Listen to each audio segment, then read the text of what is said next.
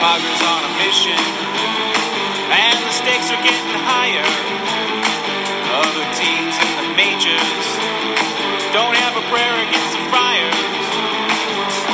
Long ball, small ball, back against the wall. Offense, defense, swinging from the back fence, running down the bases, gonna touch them all. Watch us swing in the fall. Greetings and welcome, folks, to the East Village Times podcast. I'm your host, James Clark, and with me, as always, is Mr. Austin Hartsfield. What's going on, Austin? How was your drive through the great state of Texas today? Yeah, the great is an understatement. Definitely meaning big, that's for sure. Between my truck dying halfway through, I mean, we're here. I made it home. Let's go. Yeah. So what was it, 7-8 hour drive you had? 7.5 in the same state. We thought we'd bring in a Padre prospect to talk to, and Mr. Michael Curry is here. What's going on, Michael? How are you doing this evening? I'm doing good. I appreciate you guys having me. Awesome, man. It was great talking to you. I was gathering up some prospect quotes the other day, and you and I talked, and I had a good time interacting with you, and I thought you'd be a great guest for the podcast, and here we are. Yes, sir. Here we are. Yeah, definitely. It was a good conversation we had the other day, so I'm looking forward to today. Fantastic. Okay, so in doing some research and looking at your bio and stuff, the first thing that I noticed was that you're born on 4th of July. You had to have had some interesting and some awesome baseball stories throughout the year growing up. Give us your best baseball moment on your birthday. Well, that's let me think. It's always funny because I've never really had a birthday party because growing up.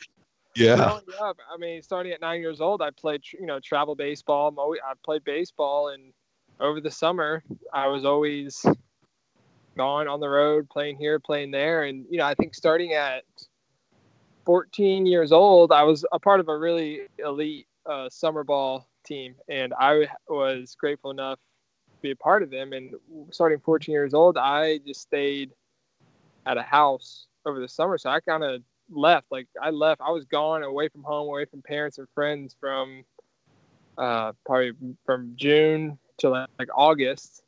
And so there's sometimes growing up really where I didn't even spend birthday with my parents because they couldn't, whoever I was playing a baseball tournament, they couldn't get there in time for the 4th of July to celebrate together. So of course we'd make it up like the next week or something like that. But now, like you said, a good memory. Let me think here. I don't know. I think there was one time going back to the travel ball in amateur in high school. There was a time I think I hit a walk-off base hit up the middle.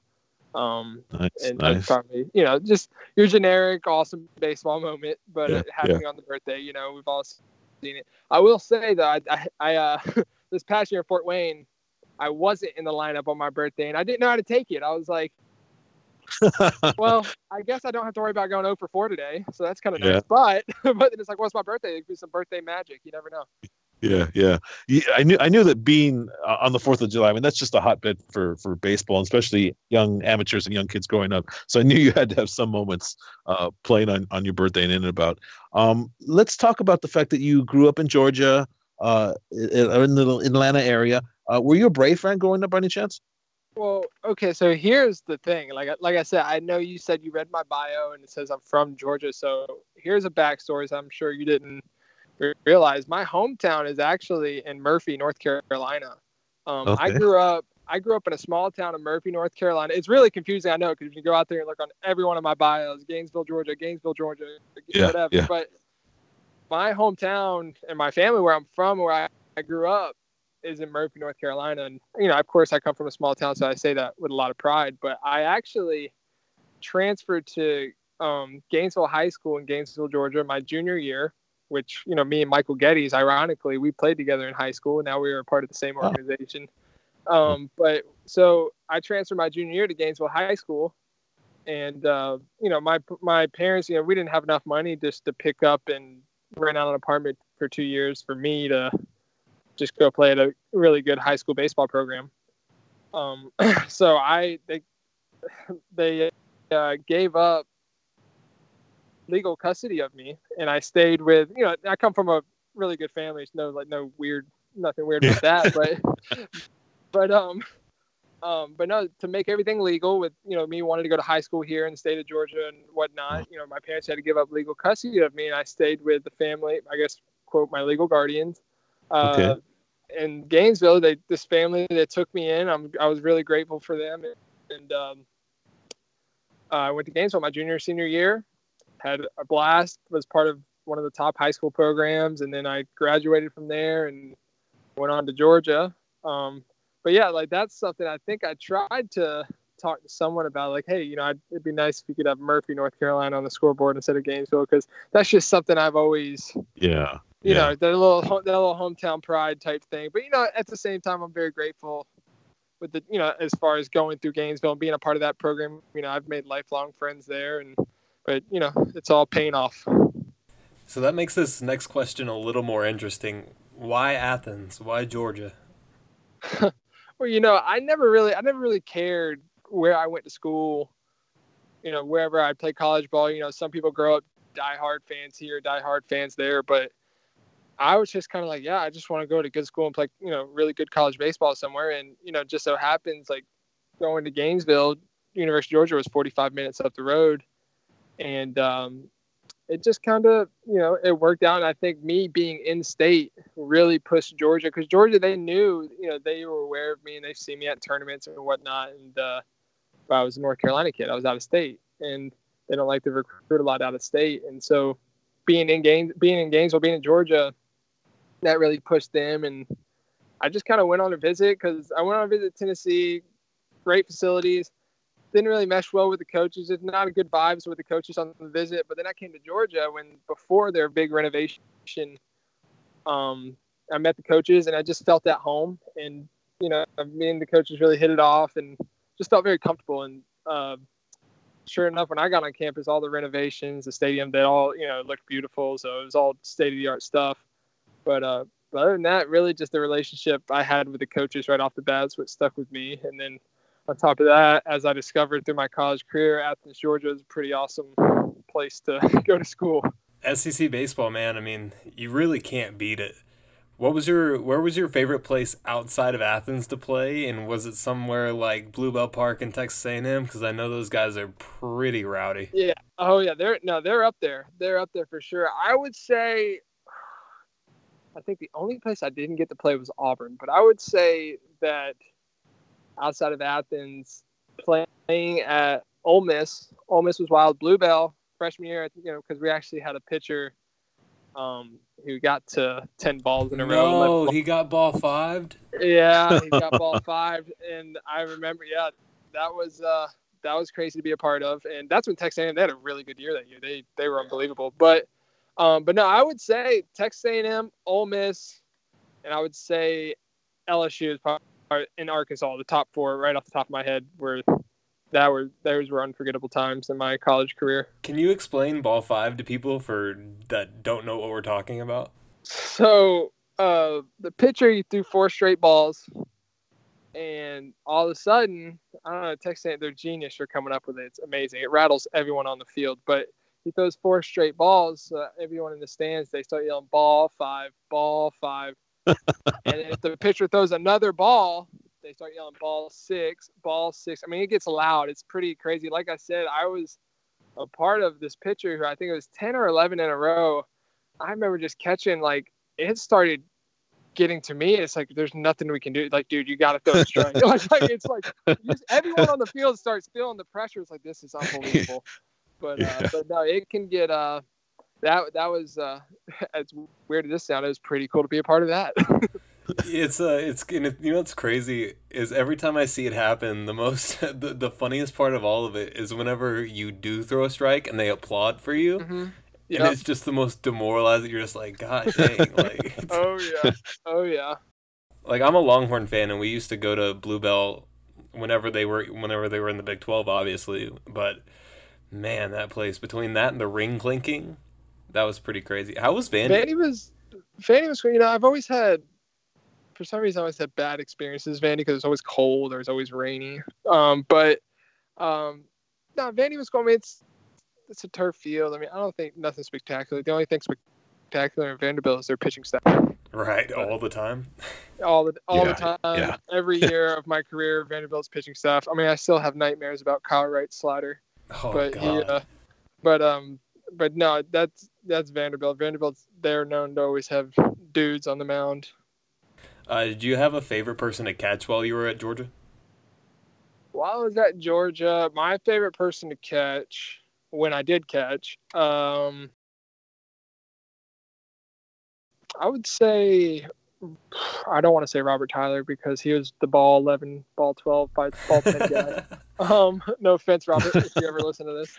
But no, I would say someone who was really competitive was Kevin Smith. Was fun to. Kevin Smith, he's actually finished in Double A last year with the Mets. He was fun to catch. You know, me and him were in the same class, so we got to play a lot our freshman year, and we had a pretty good. It was fun. It's always better when you have a good relationship with the guy on the mound. It just makes it more competitive and more enjoyable. But Kevin was always fun to catch.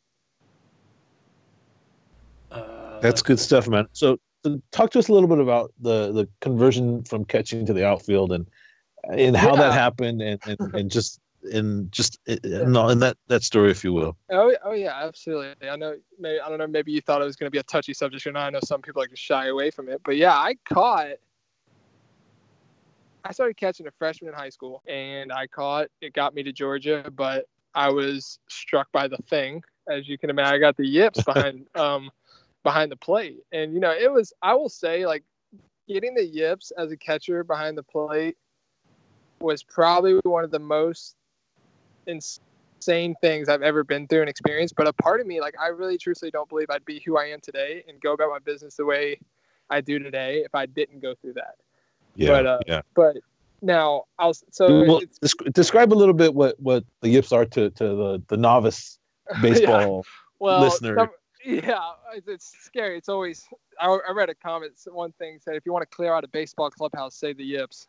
But no, it's something. I'll tell you what, it's something I would never wish upon anyone. But it's pretty much, people have their different experiences. Some say it happened to them by a bad throw, or you know, an arm injury, started bad mechanic, whatever. It's just you lose your feel, you lose your touch of throwing the baseball. And my case, I would say I kind of compared to, imagine waking up and forgetting how to write your name.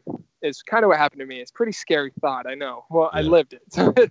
But so like I said, I was always a catcher. The reason I started catching as a freshman in high school is because I had a really short arm action, and I had a strong arm. I was always that kid, like in tournaments, like, hey, that Curry kid's on the mound, let's go watch him throw, because I threw. And I had a short, stocky build, and they were like, hey, you want to try catching? I kind of was a natural back there, and I caught and pitched a lot. So like I said, I always think back and like, what could it, you know, because there's no answer to it, you know, and there's little things that people can find Band-Aids and fix it. But like, I always think back, like, what did it for me? And I till this day, I want to believe that, like, I always played with a sore arm, and I think I just created bad habits, throwing the ball back to the pitcher, and sure enough, everything just spiraled. But it was the weirdest thing, man. I was like a junior in high school, and I went down it was a fall tournament in Fort Myers, Florida. Went down to the bullpen. I was going to go in the game with this pitcher, and I just stood up and threw it back, and it just felt so weird out of my hand. No pain or anything. I think I like short hopped it, but that didn't bother me. And I was like, whoa, that didn't feel right out of the hand. And I did it again, and sure enough, I didn't know what this thing was. And I was like, what's going on with me? I can't throw the ball anymore. And whatever. So from that point in my junior and senior year of high school, I found Band-Aids. Like, I used to always be the catcher who would get it and pop it back to the pitcher, like throw it harder back than he threw it to me, you know, because I like to show off my arm. But then I went to like a lollipop, you know, I would just kind of push it back to the pitcher, you know, because that was my Band-Aid, but I was fluid with it. And sure, it got me recruited. It got me a scholarship to play Georgia. And then my freshman year is kind of when I made a mountain out of an anthill, if you say. My freshman fall was one day I felt it more than normal. I went to the coach. I said, hey, I really want to fix this issue. And he told me, he said, it wasn't that big of a deal, and I wasn't going to say anything to you because it didn't affect anything. But sure enough, as I said, someone who has it, you think about it every throw. And but from that day on, it just kind of snowballed. And I'm still like, I email Barstool every once in a while asking for a shirt. I got famous. Some residuals or something, right? Yeah. But my freshman year, I got someone put me on blast. I got viral on Barstool, sure enough. But yeah, went through all that, man. Just lived it. Wouldn't wish it upon anyone. And I went through my freshman summer trying to find Band-Aids, worked at it. Came back sophomore year, couldn't do it, struggled. That's when I started DHing most of my college career, and then went to the Cape my sophomore summer before my junior year. And the thing about the Cape is if you don't produce or if you don't, they'll get you out of there. It's one of the most competitive summer leagues in college baseball. And I remember I told the guy, I said, look, I'm going to put up offensive numbers for you, but you need to keep me here. I need you, I want your help to work with my throwing. And sure enough, I was a Cape All-Star. I led the league in on-base percentage, had a great campaign offensively. Defensively, did my drills because I was at a point where I thought, it's got to be mechanics. Like, because I can talk to anyone about it. Like I didn't, a lot of people kind of shy away from it, but I embraced it, and so I wanted to believe that it was mechanics. And spent all summer doing these drills, and sure enough, I went back to Georgia and I guess relapse, if you would, and it just never carried over. And I always said if I just had half the confidence I did at the plate behind the plate, I would be in a very good place right now. But you know what? I mean, coming to my junior year, things happen for a reason. I made the transition outfield simply because I was aware, like, hey, I'm not going to be catching a lot. I know I'll be DHing, but my junior year, I got a chance to get drafted. Let's try to make myself somewhat valuable other than just a hitter. And I just started playing around with it, and coach said, yeah, let's do that. And I think it was the best move possible because it's like I found a new love for baseball, if you will. And it's going through that, man. It's some low times. I remember my freshman year, I'd had like a good 3 for 4 day at the plate, but I would just go back to my dorm room and just devastated because I couldn't throw the ball back. Like I had some battles with it. There's no doubt. And like I said, that's why I hate to see anyone. Like that's one thing I would never wish upon anyone, man. It's living through that, but it's a great thing though. Like I think because I've never had so much fun playing baseball. It's so I guess because I come from a position as catcher that's so strenuous to playing somewhere like outfield. I'm like, dude, this is awesome. I'm having so much, but and it's just a weird thing because in the outfield, balls off the wall, balls at me, everything happens so quick. You just chuck it, and it's normal. It's kind of like Rick Ankiel. You put him in right field, he throws a strike to home. Put him on the mound, he's not even close. So it's just it was a bizarre experience. But like I said, I don't think I'd be the person I am today if I didn't go through that. And so that's that story. It's wonderful that you've embraced it, though, and that you've kind of used it as a mental challenge and kind of get yourself better because the game's 100% mental, and you got to go through the adversity, and it's just unfortunate that it was something simple like this that kind of brought you down. But you're moving forward, and that's the most important thing, right? Right. Hey, bottom line, and I always tell my little brother this. He's in college at Young Harris right now, and I always tell him, look, man, if you hit, you play. I am the prime example. I DH'd my sophomore and junior year, and somehow I'm in professional baseball. I always joke with them, like, hey, if you hit, you play, brother. I promise. So, you kind of touched on the Cape. I don't think people realize what a unique experience that is. You talked about how competitive it was, but can you kind of describe what a week in the Cape is like as a player? It's funny. You'll ask anyone, they always say it's the best time of their life. And it was a great experience. A week in the Cape, man, all the towns, everything's fairly close to traveling's a breeze, but like everyone that you wake up, you go hang out with the guys, go get some lunch, go to the field. A lot of the fields didn't have lights, so you play early and you get the whole evening. A lot of us would go hang out somewhere. Like it was literally, it's just because me, like I didn't do classes, which I kind of regret. I didn't do classes in the summer, which made it a whole lot better. But you just wake up. I remember my best experience there was I remember the first day I was out there shagging, and you can smell like the ocean water in the air. It's pretty cool. And like just to know like you're here playing baseball with like the top guys in college baseball, it's very fun. So I mean, it's just imagine just waking up every day next to a beach and going to play really good baseball in front of a lot of scouts, in front of important people, and I don't know, just having a blast, man. It was really fun, and everyone in the community comes out, watches the game. It's really cool. when you're all there for one reason. I mean, you're some of the best college baseball players in the world, and you're just trying to get better. And it's so different from everything else that you could possibly be doing. It's kind of insane, right? Yeah, it really is. And like, yeah, we're all there because A, it's summer ball. We all have something to work on. We all want to, improve our game. But B, to know that you can be a part of the Cape League, like, it's elite. It's almost like an honor, especially knowing like the opportunity you had to play in front of a ton of scouts and like the opportunity just to see where you stand amongst the best best in the country. And it was, no, it was really cool. Do you have a favorite story from the Cape at all? Oh man, hitting a home run in the All-Star game. Oh yeah, I was about to say. Pimping it. That's the key. Listen, I mean, now pro ball you can't pimp as much. I mean, just because it's pro ball. But no, I would say All-Star game, first getting selected. I will say though, because everyone on the Cape, every team and coaches, they meet in this big like gymnasium type thing, and like that's when they have like these Major League Baseball scouting talks, and then at the end they'll announce the All-Star teams. And that day, because I remember I got selected as DA's utility player for the All-Star East or whatever, the All-Star team. I remember that day, honestly, I want to say it was kind of a turning point in my career mentally, because I kind of remember just thinking to myself, like, you know what, I am that good. Like I can be one of the best hitters in the country. I can, I got my struggles defensively, but like, hey, I can hit. Like, I don't know. It was just kind of an eye opener to me. Like, you know what? Like, I'm a lot better than I think I am. In a humbling sense. I know that may came off wrong, but like, it was kind of like that confidence I needed at that point in my career. It was like, wow, you know what? Like, I'm good. Like, I can hang with the best. Like, take that and run with it. You know what I mean? Like, so Absolutely. I would say that was probably one of the best days. That and hitting, and then of course going to the All-Star game and showing in a sense of, hey, I can be one of the best hitters in this league.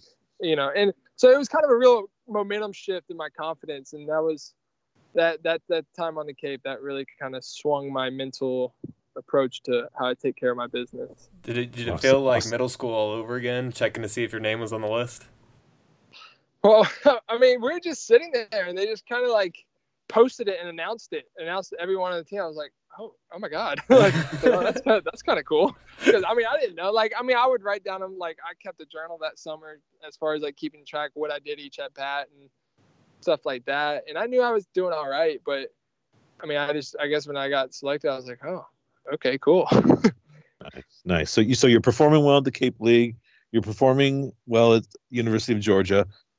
Talk to us about the 2018 draft and being selected by the Padres, and your initial reaction of the Padres, and did they show any interest in you prior to that, or how much interest had you seen from San Diego prior to that? No, I was never really a big prospect or a big talent out of high school, and as far as going into my junior year, everyone knew I could hit. Everyone, like, I had scout meetings and stuff like that in the fall, and they told me like, hey, we know you can hit, and then luckily they saw me that fall play a little outfield, which really helped me. And so maybe just a couple scout meetings. But as far as the draft, man, the draft is it's a pretty bizarre thing to be a part of, and it's so funny. Like, I try to tell some of my guys when I come back to Georgia and train, I run into some of my buddies who are about to enter the draft, and I tell them, like, I promise you, man, like, the draft is gonna be one of the most craziest things you've ever been a part of, because you're going to realize about a month or two into pro ball, that stuff's over with. Like, it doesn't matter. Like, it don't matter where you got drafted. It's just, you got to perform. And, but as far as going through the draft and the Padres, I just never, to be honest with you.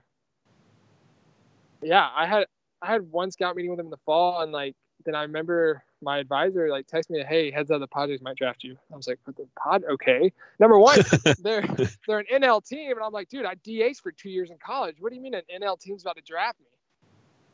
but no, they drafted me in the 16th round, and it was really, it was really cool. So I got drafted. Of course I took it, and I don't regret it a bit. I got out there to Arizona. First time I ever flew out west that far, seeing Arizona. And I remember I landed in the airport and I looked outside. I said, "Dude, there's no grass. Where's the grass at over there?" But no, I think I love it, man. I'm a Padre. It's pretty awesome. I'm in my professional career. I'm living out my dream. So I'm very grateful for this. Fantastic. So you mentioned your 16th round pick. You hit it off with another 16th round pick, Joey Cantillo. Give me a little bit about how you guys have that chip on your shoulder, and you mentioned it earlier that it really doesn't matter where you're drafted because you're all grouped together and you're all put together and you're all thrown into that proverbial ocean together to sink or swim, and it doesn't really matter where you're drafted. So give me a little bit about just the interaction with Cantillo and the fact that you're a 16th round pick. Right. Well, to a certain extent, in a certain time frame, it matters, I guess you could say, kind of. Yeah. But I guess to touch on all this, for me and Joey, we, not that we go in depth about it, but we kind of talk about it every now and then. It's like, yeah, we always got to go out there. Like, we got something to prove. We're not big, we're not big money guys. We're not big investment like for them, but like we got the opportunity, and that's kind of, we always take it like the opportunity is all we need. And, but as far as like that chip on my shoulder, so I've never got to experience. So I went through my first full year this year, and you learn a lot. As far as I think what people misunderstand is that baseball, Major League Baseball, it's a business. It's just like, some business up the street. Like it's a business. It's a very, very big business, but things, there's money involved. Like there's a certain investment in certain people that are going to get their opportunity. And like I said, I got to kind of get a real good taste of that in my first full year, because being a 16th rounder, you're kind of like, there's obviously outfielders and guys drafted ahead of you that they invested more in, and they're going to get their chance before you, especially in your first year, because that's business, And but so I kind of had to swallow some tough pills throughout this year. I put on a really good campaign in spring training, hit 3 home runs, played a solid defense, and I was told like, hey, these guys drafted ahead of you, got to get their chance first, and you're going to be extended. How tough is that? Did AC talk to you about that? Did he bring you in the kind of his office and kind of lay down the groundwork of how that works, or do you kind of figure that out for yourself, or it is the business side of the game? Go ahead. Yeah, I mean, well, I was actually talking to my head coach here at Georgia about it yesterday, because I was out there getting ready to do pop flies or whatever, and I told him, I said, you hear about it growing up. You hear like about the business, the whatever, like the favoritism. I don't want to say favoritism, but like priorities of some people. Yeah. They're invested. You always hear about it, but once you're in it and you experience it, and then it's like, oh, I see now. But like, kind of, so I guess when you say about me and AC had a brief conversation, I guess, when I first went up to Fort Wayne and they sent me down. So like I said, I didn't break camp and a lot of people were shocked that I didn't break camp, which I took that to heart, because about midway through spring training, I realized like, okay, it looks like I'm going to end up not breaking camp. Well, I'm going to do everything in my power to make it look silly that I didn't break camp. Just type of that type of mental approach I took to it. And sure enough, like, had a great spring. Everyone was shocked, like, why is Curry extended? And then the guy, the front office, they told me, they said, you're not going to be here long. Just keep doing your thing. We know you can hit. Just stick with us, whatever. And a week and a half later, they say, hey, you're going to go up to Fort Wayne. Congratulations. So I'm thinking, okay, here I go. I'm going to get my season started. And I get up there. I come to find out I'm only up there because a certain player got put on the injured list. He was down for a week, and they needed a bat up there, which I didn't care, because I was like, all right, I'm here. I'm going to take advantage of it. And I think in my first game, I hit a home run. And I kind of like got complacent. I'll admit, I got really complacent. I'm like, oh, I'm cool. Like, I'm chilling. They'll send someone else down. Like, I'm here to stay. And I think I got a hit the next day, and I went on like a 2 for maybe 14 or 15 stretch. And I played in 4 games, got 16 at bats. And they called me in after the 8-game stretch, and they said, hey, we got to make room for so-and-so on the roster. We're going to send you back down to Arizona. And I was pretty fired up about that. Yeah. You know, we conversated about it, and AC was like, "Look, man, I've been in your shoes. I get it. You just got to be professional, do your thing. Just don't change." And so I stuck to it. Went back to Arizona. Still just hitting the ball, working on my defense and whatnot. And then finally an official move was made. Someone was let go in Fort Wayne, and I came in and took the spot, and I just never looked back. But like going through that, I'm so happy I experienced that, because I don't think I've ever played with a bigger chip on my shoulder after going through all that. Just to know, because you know how the business works now. Like there's more to it than just going to hit a baseball, going to throw a baseball. Like Yes. So and that's what people don't understand outside of it, No. And but like going through that, like I've never played with so much determination like in my career, and still like every day, like when I work out, that's something I constantly feel, and it's wonderful. Like I wouldn't want my first full season to go any other way. I got to experience like how it works, not being a dude in the top rounds, not being a money guy. Like, hey, I get all that, but I got the opportunity I needed, and I took advantage of it, and I'm just trying to take it and run with it. So you got to play with Coach Matthews as your hitting coach in Fort Wayne. What was that experience like with him, and kind of what's his philosophy, and how hands-on is he as a coach? He is probably one of my favorite dudes in the Padre organization, because he is very he's about mentality, is about approach. Like me, when I hit, I don't think mechanics. I compete. I'm very competitive, and because I'm a big believer in, like, you can have a crappy swing and still bat 300. It's just all about your approach, your mentality, and that's all Matthews preach. And of course, there may be mechanical issues he may touch on, but like he's not going to preach on mechanics. And you can go on Instagram and see all these hitting coaches think they have the newest. They're recreating the wheel of hitting. When it comes down to it, how competitive are you in the box? It's a one-on-one mentality, and you just don't get beat by the pitcher. And that's kind of what Matthews preached. And I was very grateful to have him there this season, because he was very similar to my hitting coach in college. And that's why I think probably why we hit it off so well, because I didn't really know what approach was or anything like that when I got to college. And, I just thought, hey, go see ball, hit ball. When, yes, it's nice to keep it that simple, but there's certain approaches and mentalities you need to have as you mature as a professional hitter. And just having all those resources, Matthews was great in that field, and I think it's one of the key success to hitting. What's crazy is, obviously Ivan Castillo and Amarillo, I asked him about Coach Padron, who I got to talk to a lot this year, and he said the exact same thing. And one of the Coach Padron's big things is, like, you literally, I think the quote was, you could have the worst swing in the world, but if you put together good at-bats and put yourself in good counts, nothing else matters, But, yeah. How important is putting together good at-bats for you? And is that something that you take really good pride in? Obviously, your OBP is so high, so you do it consistently. Right. No, I think, I try not to get too because I know with the Padres, we have certain things that, we have certain organizational things that we look for in hitting and stuff like that. And as much as, you want to focus and be at the top of the list on all those, it just comes down to, put the bat on the ball, like hit it hard somewhere. That's something I kind of live by. Is like, if you're hitting the ball hard, everything else will take care of itself. And and I think a lot of times, like, and you see it, some guys buy into the mechanics. If that's you, if that's how you go about your hitting, like, so be it. But I don't know, like, so many guys get wrapped around mechanics, and I want to say, like, I don't mean to, like, whatever, but it starts between the ears, man.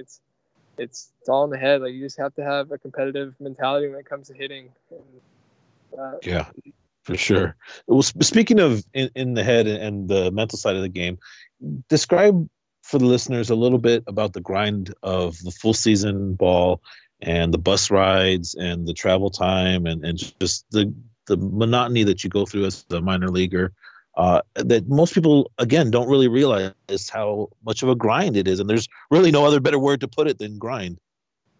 Yeah, I mean, it's funny you say that, because before I got to pro ball, I had guys in pro ball, and they would always say, "Oh man, it's a grind," and I'd be like, "Dude, what are you talking about? Like, no, exactly. I used to hate that word. I was like, grind, come on, dude."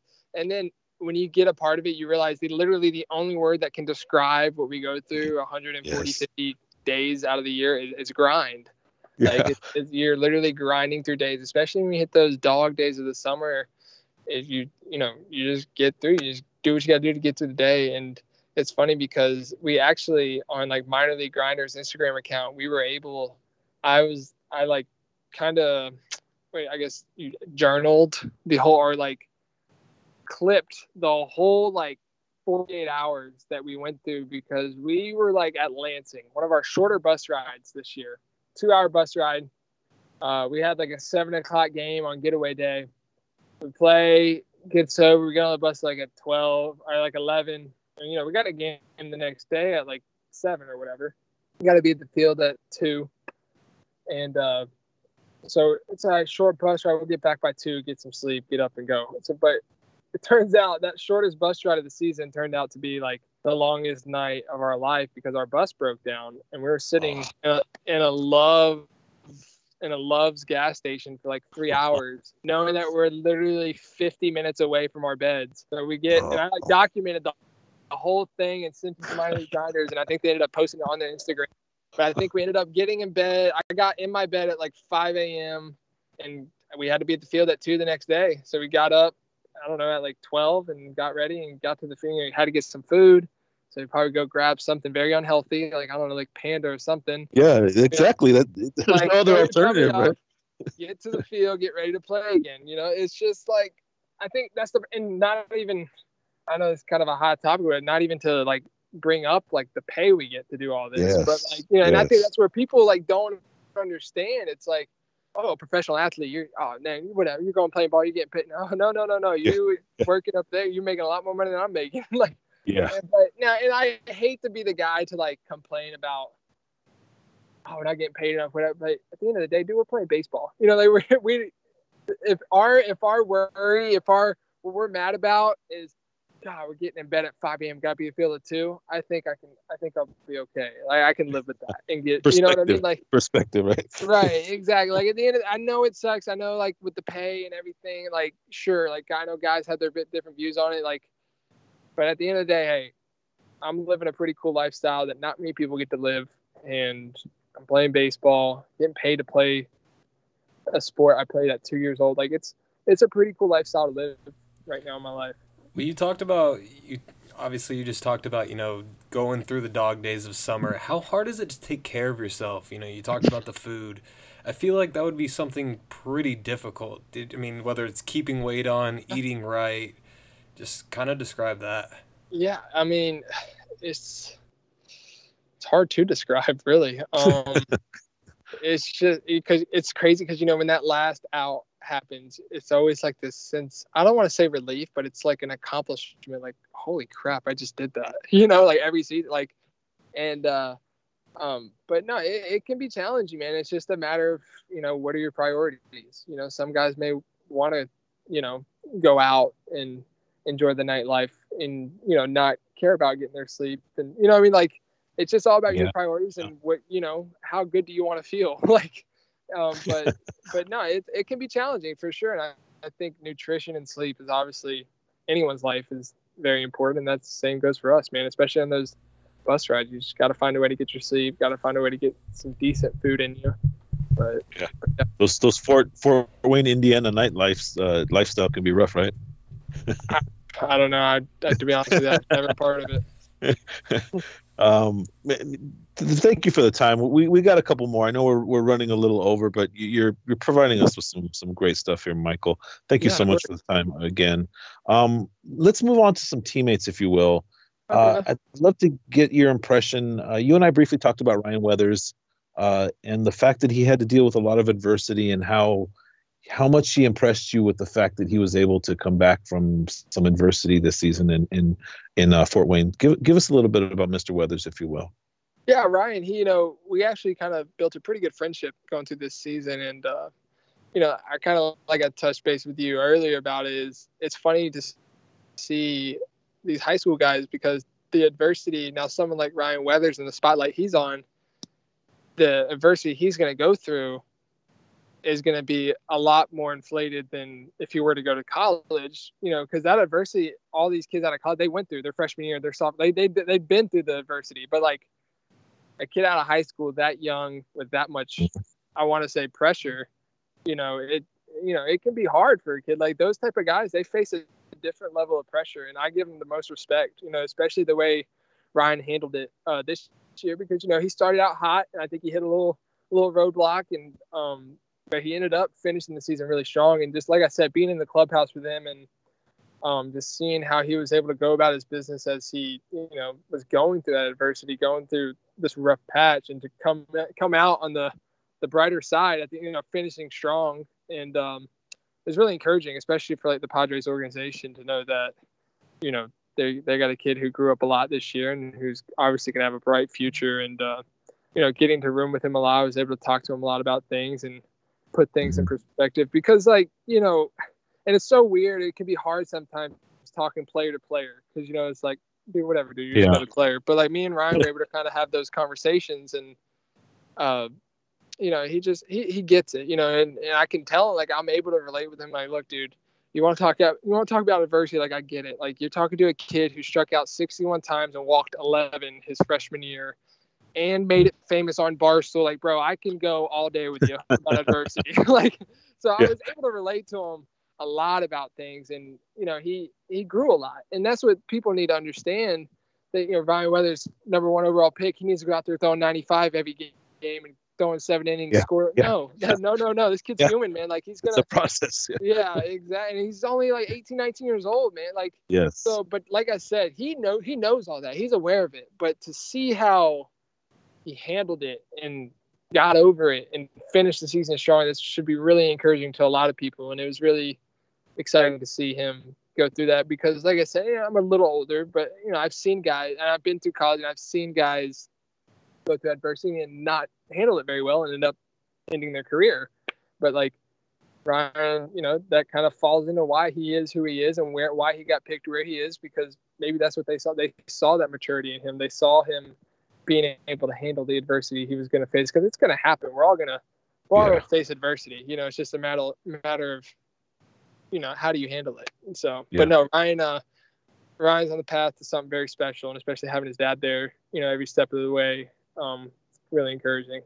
Yeah, I mean, you make a great point about him being a high school player, and the fact that he didn't have to deal with the adversity that collegiate athletes and players that are older have to deal with. I'm sure he dominated in high school. He did dominate in high school. So it's tough when you go to professional baseball and everyone around is dominated in high school. So it's right. Again, we're talking about that mental aspect of the game, which is so strong and so underrated. I'm waiting for StatCast to develop a mental aspect degree or something. Yeah. But let's transition into a lot of Latino players in the Padres system, a few in Fort Wayne. How's your Spanish? Are you learning some Spanish here and there? No, you try. I think I've picked up maybe a little bit, but maybe not of course, it's the Spanish. Like whenever we learn a new language, what do we want to learn first? The bad words, right? So obviously, so yeah, maybe some of that, but no, I mean, it's cool. Like, it's I like hanging out with some of the Latino guys, and of course we all share a clubhouse. It's awesome. I personally love it. Just exposing. I always ask a lot of questions about their culture, where they're from, because awesome. That's just kind of I'm really interested in that stuff, and it's fun, man. It's fun being around those guys. Really, they're super fun, and the energy that they bring is, and just the passion that they have for the game can be infectious, and it's awesome that you're wanting to learn more about their culture and stuff. Yeah, absolutely. I mean, they're a blast. I mean, there's one of my buddies, actually, sadly, Puerto Rican guy, got released this year, but me and him, like, you just build these friendships, and I think a lot of people, especially, I would say from the States, if you will, like going into pro ball, because you always a lot of Latin guys. They almost go in it with like a timid or a negative approach. Like, oh, there's so many Latins. Like, no, like, talk to these kids. Like, these guys have more pride in everything they do than probably half American kids in the league because like this is their livelihood, and and it's so cool. That's when I always pick at their brains. Like me and Omar Cruz, we'd talk a lot, or me and freaking Henry. There's still time. Henry will go live on Instagram, and I just click on it and always mess with him and stuff. But no, it's really cool building a relationship, expanding your culture and stuff like that, and it's a blast to be surrounded by that. Sorry, my bad. Is there a teammate whose approach to the game has really, really impressed you? Is there one that specifically stands out?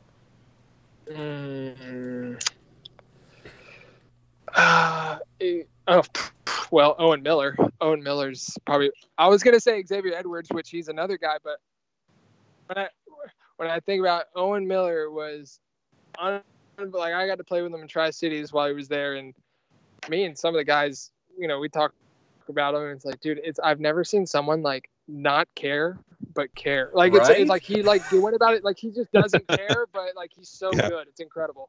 Like the way he carried himself, and like he knew himself as a ball player, and like he did his stuff. He didn't really care what people had to say. He didn't really like. He was just.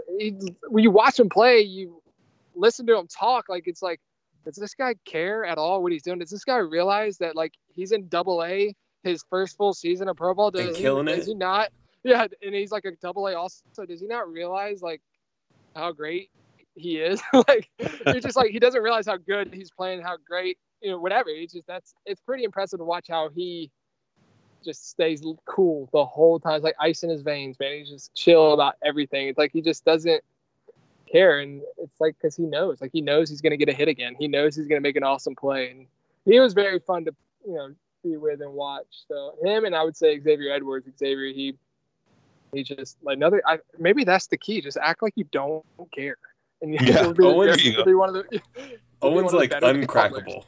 Like I interviewed Owen probably 12 times, and I would like play a game in my head to try to get at least like maybe 10 words a question, and very rarely, man. He's just like, do you understand that you're good? Like, hey man, I don't know what daydream you're in or whatever, but like you're kind of like a big deal. I went from talking to Owen to talking to Luis Patino, and I was just like, okay, this is what they're supposed to sound like. That's funny. Oh man. That's so let's talk a little bit about your passion for the game, Michael. You obviously love the game. You've played it at a very young age. Left home. Give me a little bit about the love of the game that you have, and just the passion for the sport of baseball. Yeah, I would definitely say I have a passion for it, and I would say one thing that I'm very grateful for is going to college. I know that may sound biased or whatnot, but because in high school it was baseball or die. It was it for me. Baseball. I gotta get drafted. I gotta, and like I said, yes, I do have a passion for baseball, but I like to look at it as, baseball, it's what I do. It's not who I am type of thing. And I think college helped me mature and realize like, hey, it isn't baseball or life. Like there's more to life. There's, it's okay if this doesn't work out. Like give it your best shot. So this is kind of my approach as I've gone into pro ball. It's like, you know what? There's so much luck and so much timing involved to make it to the big leagues. So if I'm meant to be a big leaguer, then I'm meant to be a big leaguer, then it'll be. If you know what I mean? If it's meant to be, it'll be. Because there's so much luck, so much timing involved, and that's not to say I'm not going to work hard and all that. Like, of course, I'm going to put my work in. I'm going to give it my best shot. But at the end of the day, like, I won't have any regrets, and I know that because I'm a guy who don't live, no regrets, not a single letter, just like the movie. I don't know if you caught up with that, but no, that's the way I look at it. It's like it's what I do. It's not who I am. Like before baseball, I'm a Christian. I'm a fiance. I'm a brother. I'm a son. And a lot of people have their different approaches to it, but I just kind of go about it like that. Like, hey, I got one chance to live out this awesome lifestyle and just give it my best shot. If it works out, great. If not, then okay. And believe it or not, she'll probably get a kick out of it. My fiance, my fiance for about a month and a half now. Congratulations. Thank you. We've been together for 6 years. So she saw me through high school, saw me through college. Awesome. Like, awesome. So, and I give a lot of credit to her because she's she'll put me in my place. Like she's kind of opened. She's like opened my eyes in a sense. Like, hey, like baseball. So there's more to life to baseball. Like, I don't know. She's been a huge support for me, and she actually, just like I said, going through high school, going through college, like having her there. She's here at Georgia, so like she's been a huge support. And but yeah, man, and that's just kind of the way I go about it. Like for some guys, it's just like, I gotta do this. Like, yeah, of course, like we all want to do it, but like, hey, sometimes I'm a huge believer in things happen for a reason. And like I said, like if it's meant to be, it'll be. But at the end of the day, I'm just gonna go. I'm gonna enjoy it. I'm not gonna stress myself out. Of course, go for 0 for 20 stretches. You're gonna get stressed out. I get it. But to find the joy and just like understand, like just enjoy it. Like this is a really cool lifestyle you live in. Just if it's meant to be, it'll be. Just go out, have fun, work hard, and give it your best shot. And that's kind of how I go about it. Just stay even keel, right? Stay like Owen Miller. Yeah, in a sense. But obviously, if I could just play like Owen Miller, that would make things a lot more cooler. Yeah. Well, I think a lot of people wish for that. Thank you so much for the time, Michael. We really enjoyed this. I know that you kind of went out of your way to talk to us on a holiday week. We appreciate that so much. No worries, man. Let us know if there's anything that you'd like for us to get out communicated about you. I love the personality and the mentality that you bring, being an older prospect, and that will do well for a lot of the younger players around you. And I think you have a very high upside, and we can all hope and pray that you get the opportunity and are able to take advantage of it when it comes. Yes, sir. That's exactly right. I appreciate you guys having me. No problem, man. Thank you so much. See you in person this year. Yeah. Well, there's a good chance that Austin will see you in Amarillo, so that's something definitely to look forward to. But not before. Well, maybe I'll see you in Lake Elsinore. We can always hope that you jump a league, right? Yeah. Oh, you can only hope. But hey, listen, I know about as much as you guys, so we'll just have to wait and see. Yeah, exactly. Again, thank you so much for the time. Have a great day, and we'll talk to you again soon. All right. See you guys. All right, folks. There you go. Michael Curry, San Diego Padres outfield prospect.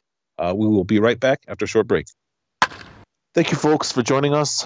Episode 115 is in the books. That was a pretty interesting interview with Michael Curry. I love the fact that he was pretty candid about everything and anything. What do you say, Austin? Easily the most genuine, especially when it came to talking about the yips, talking about Cape Cod League, the transition from catcher.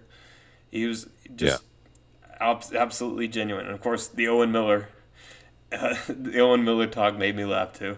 Yeah, it's great to get insight from players and guys who are in the trenches with these guys and kind of go to war with them, if you will. And it's a good intermission too, because we've had a lot of stat guys on lately outside of Blake Rogers, and now we've had a pitcher and a hitter on in the past couple weeks, and it's even better.